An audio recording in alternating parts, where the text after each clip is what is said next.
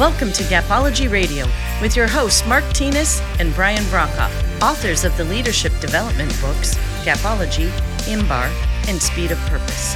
At Gapology, our purpose is to help leaders achieve their greatest potential. To learn more about our groundbreaking books and training services, visit our website, gapology.org. Hey everybody, welcome to Gapology Radio. If you haven't had a chance yet, make sure to check out our website, gapology.org. It's the perfect way to learn about our organization and quickly access all of our products, services, and solutions. We have direct links to all episodes of Gapology Radio Podcast, our Gapology Angle blog, our merch page that will connect you with our store, and much, much more. It also has convenient links to all of our social media sites and email if you'd like to connect with us and start a dialogue on all things leadership development. That's gapology.org. Check it out today. And as for tonight, we're continuing our discussion on culture with creating a culture of winning. So let's go ahead and get things rolling with Mark Tinas. Hey Mark, how are you doing? Good, Brian. How are you? I am good. It's been a wild week here in Kansas City. It was boiling earlier this week and humid, and now it's like freezing. I was wearing a sweater outside, and it's been nuts here. In the 90s here in California, so. Yeah. Well, I saw in the news they were talking about the snow melt in the mountains is going to be kind of a dangerous situation, possibly. Yeah, it's pretty scary. Yeah. Yeah. Well, pushing the water downstream. Yeah. Hopefully it fills all the reservoirs or whatever you guys need out there. Yeah. The rafters and the swimmers in the river are at risk. Oh, wow. I hadn't even thought about that. Yeah. Crazy. Yeah. Yeah, well, we have a good topic tonight. I'm interested to get your thoughts on this. We've done thousands, it feels like at least, of these Gapology workshops over the years, and thousands of people have attended. Well, for sure. So, one of the questions that keeps coming up regarding culture, we're in our culture series, is how do you create a culture of winning? We talk about Gapology is all about creating action, leading teams to win, creating winning leaders, and we use that term quite often. But we really haven't spelled out how you create a culture of winning. So I'd like to just kind of get your thoughts on what do you think? What kind of advice have you given in the past? What kinds of things have you seen with the teams that you've presented? Yeah, no, that's a great question. So we have done Gapology workshops with teams that have a culture of winning, and we've enhanced that. And we've done Gapology workshops with teams that aren't winning and help them win. So that's a good question, and I think we know the answers. So I would tell you the first element that has to be in place would be clear expectations. And that comes from the leader. When there's clear expectations and they're narrow, it facilitates winning like nothing else. It's a big advantage. So whatever your KPIs are, key performance indicators, whatever measures you have of performance, make sure they're narrow. There's only a few of them. 3 to 5 is our rule. And we've seen that in the winning organizations. That changes everything. 3 to 5. And everyone knows them. And they know the behaviors that equal them. So that is part of the culture of winning. And when a leader ensures that that's in place, everything changes right there. Yeah, I think it is critical that, well, first of all, defining that, right? So defining what winning looks like, defining what you're going after, understanding very clearly what those expectations will deliver as far as the, how it connects with your purpose, your mission, some of those things that are culturally important to you. I think that's important. And then making sure everyone knows them. That's critical. Make sure it's rolled into your training, and it's something that you talk about frequently, so it's not forgotten. I think those things are critical. Yeah. So then when you combine that with a leadership rhythm that reinforces that, that looks at those same KPIs and the behaviors each week, etc., publishes the results, etc., it changes everything. So it makes everything about the KPIs that equal what you're trying to go after and the behaviors that equal those KPIs. It all comes together. And when you combine that with celebration, so what you recognize equals that. We like the saying, we are what we celebrate. And we found that to be true. When we look at winning organizations, they celebrate the things that matter. They celebrate the things that culturally fit the KPIs and that achieve winning. And it changes everything. Think about that. What if you celebrate things that don't matter? We've seen that.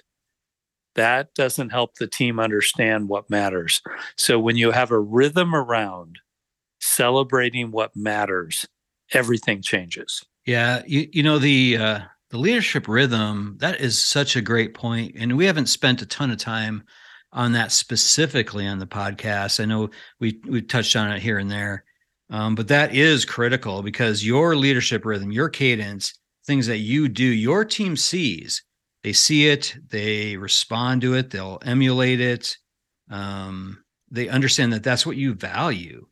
And if you're doing things that are contradictory to the things that you're saying are important, that will break down the culture every day of the week. Yeah, well put. And when the results are not what they should be, we have seen the winning cultures, the winning leaders look in the mirror, understand that likely they are the gap. They are the gap. The organizations that quickly say the team is the gap are missing it. The leader is generally the gap. And when you close the gap with the leader, if they become clear on expectations, as an example, because they weren't clear, they thought they were clear, but it wasn't clear. They sent the memo, but they didn't verify that everyone understood it. That's a game changer. The origins of Gapology came from an analysis of what we called A group and C group. A group was the top 10%, a real outlier group. The C group was the bottom 10%, a real outlier group. And we compared the difference between the two and what the leaders did differently. And it was shocking. It was shocking. The A group considered themselves teachers. Understand that the leaders thought they were teachers, and because of that, they were in the top 10% of results. The bottom group didn't think about it. The bottom 10% didn't think about it, and because of that, their team was not clear on the expectations. So everything changed. So looking in the mirror, understanding that you as a leader are the reason the results are what they are, and owning that changes everything, and it changes the culture. Mm-hmm. Yeah, absolutely. Something occurred to me as you're saying that is, when a leader is delivering a message, whether it's teaching, training, coaching, any of those things, and they think they're clear, that doesn't matter. What matters is there clarity in the mind of the team? So when you said that you need to verify what you're delivering, that is critical, because it really doesn't matter what we think. It only matters if clarity is there in the mind of the team. Yeah, what we found, you're totally correct. What we found in the A group, again, the top 10% of performers against a set of metrics, what we found was that the A group, if they were missing a metric, they looked in the mirror and understood that likely they were the issue. They pulled the team together and said, why are we struggling? They figured it out and quickly course corrected to get back on track. And they got back on track. So the result miss was for a very short duration. It didn't continue. That's a game changer. That is a culture of winning. You're not going to win every play in every game, but course correct and you're going to win the majority. And it's a game changer. So again, the A group, the top performers, the leaders, consider themselves to be teachers. And when something was wrong, they looked in the mirror. When the results were not there, they looked in the mirror. They didn't blame. My team just isn't performing. They looked in the mirror and said, it's me. Yep. It's about me. If I change my behavior, they change their behavior, everything changes. They understood that. There's a direct correlation. Think about that. Oh, absolutely. That mirror is a very powerful thing. And along with that, that whole course correcting, I think oftentimes leaders get a little bullheaded because, they come up with ideas or strategies, plans, and so forth. And when there's other people involved, especially, things don't always go the way that you plan. You have to have contingency plans. You have to, be flexible. I think flexibility is a key leadership trait to be able to look at a result, say, hey, we're not getting what we're going after. We're not winning. And I think language does matter in a lot of ways. So winning versus losing, let's just define it as losing. So if we're not winning, we're losing, right? So let's define as that and be okay with the fact that now we understand that we've lost. Let's look at the behaviors that drove that loss. What was missing, do a whole gap analysis on it. And then having that ability to be flexible in your leadership and course correct and help the team, head down a different path. Yeah, well said. The winning leaders understand that course correction is part of leadership and that it is going to happen frequently. Right. And they're ready for it and they understand it and they do it. We are going to struggle here and there, and how you handle struggling, what you do about that when you're missing something, when you're missing a metric, is about the culture of winning. You course correct, you determine the behaviors that are needed, the course correction needed, you meet with the team, you ensure that everyone understands what is expected of them, and you go. And everything changes. Mm-hmm. Instead of stepping back and blaming. We have not found, Brian and I have not found in the top performing winning cultures a culture of blame. Yeah, that's for sure. It's not there. No. The culture of blame is in the groups that aren't winning. In the winning cultures, they do not blame. They look in the mirror, they course correct, they communicate with the team. Everything suddenly comes together. So the basics of Gapology insists that the leader look in the mirror and understand that most likely, they are the gap. And therefore, everything changes when you have a leader that can look in the mirror and accept that they're the gap. And again, course correct immediately. It's very powerful. It changes everything because it doesn't require 6 months of analysis. It's right there in the mirror. Yeah. I am the gap. Yep. Most likely, I am the gap. And when I course correct, everything changes. Yeah.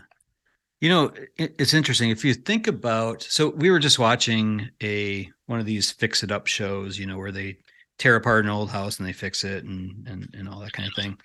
And at the beginning, when they were doing the demo, they were pulling out an old rug, and they had like the two owners of the house and then the two like fix it people were there, and they're all trying to roll this rug. And it was interesting. The main person said, hey, we have to roll this all at the same time, all at the same speed. Otherwise this will get all, cockeyed. Right. So of course they don't roll it, at the same speed, at the same pace. And what started out, where it was just slightly off, as they rolled that carpet, as they rolled that rug, it got worse and worse and worse. And by the end, the carpet was nowhere near rolled straight.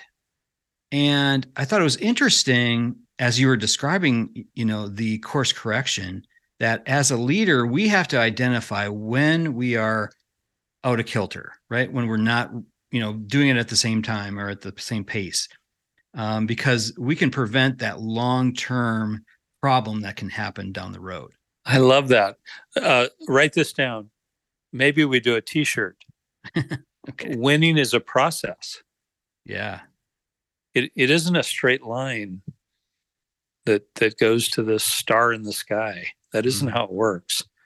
It's a consistent reevaluation of where we're at, what needs to correct, and the leader is often the one that needs to correct, and everything changes, and so they carry around this mirror. Mine's really heavy too, Brian, by the way. Got to work on that. It's big and it's heavy. It's tough, but I use it a lot. And every time I look in it, I find that, wow, there's the gap. And again, that's where the course correction begins. It's right there. We did this incredible Gapology workshop in Denver. I think it was in October. And one of the key leaders jumped out of their chair and said, I'm the gap. I realized that I'm the gap. And that's the takeaway that's needed. When that happens, everything changes. The results can change right then. Yeah. Oh, I love that. That actually should be on a t-shirt. I'm the gap. Well, I'm the gap. Yes. I love it. That is going to be on a t-shirt. I guarantee that. How did you not think of that? I know. Well, it's because I'm the gap. Well, so on the front of it, it's I'm the gap. Mm-hmm. On the back, it's I'm the solution. Yeah. Hey, that's cool. I'll buy one of those. Okay. Good. Maybe we'll get a sale. So that's the culture of Gapology. Yep. That's the gap. Yeah, absolutely. That's the culture of winning. Culture of winning, created by the culture of Gapology. Totally. Yeah. That's it right there. That's good. I'm the gap. Yep. Okay. Well, this was a good one, Mark. Thanks, Brian. All right. Thanks so much. I got to set this mirror down. It's really heavy. Yeah, don't hurt yourself. Okay. Okay. Bye. Bye. All right, that'll do it from here. For more information on Gapology, IMBAR, or Speed of Purpose, head on over to our website, gapology.org. Everyone have a fantastic week. We'll talk to you soon. This has been a Gapology Institute production. Visit us at gapology.org.